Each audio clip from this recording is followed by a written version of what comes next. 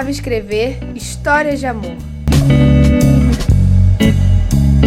Estado civil feliz.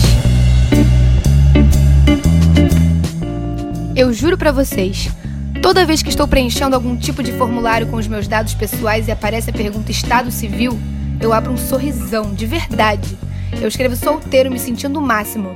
Tão bem quanto quando abro uma garrafa de vinho, corto alguns pedaços de queijo e assisto meu seriado favorito, sozinho, em plena noite de sexta. Ou quando vou ao cinema ou à praia somente com um pacote de pipocas ou um bom livro. Muitas pessoas olhariam uma cena dessas e sentiriam pena. Eu até entendo, sabe? Na verdade, eu também sinto pena delas. Primeiro, porque eu acho triste que a felicidade delas dependa de estar com alguém. Segundo, porque vejo que ainda estão acostumados a relacionar o fato de estar sozinho com solidão. Talvez porque essas pessoas ainda não tenham descoberto os sabores e os prazeres da solitude. Veja bem, você pode estar cercado de amigos e sentir solidão. Você pode ter família, trabalhar rodeado de pessoas, ter até mesmo um relacionamento a dois e mesmo assim se sentir sozinho. Aposto que muitos de vocês que estão aí lendo esse texto se sentem assim, mesmo tendo muita gente à sua volta. Eu também já me senti. A gente demora a aprender a se bastar. A gente demora muito a aprender a gostar da própria companhia.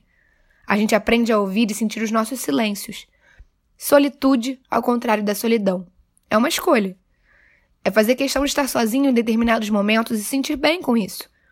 Acredita em mim, não existe nada no mundo que seja mais libertador.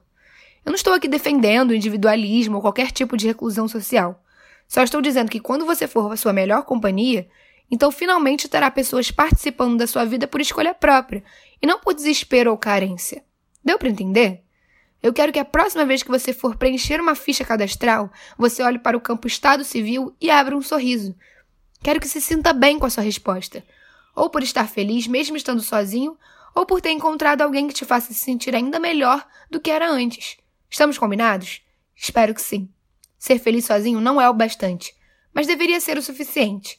As pessoas vão entrar e sair da sua vida. Você sempre vai ficar. Por isso, cuide-se bem.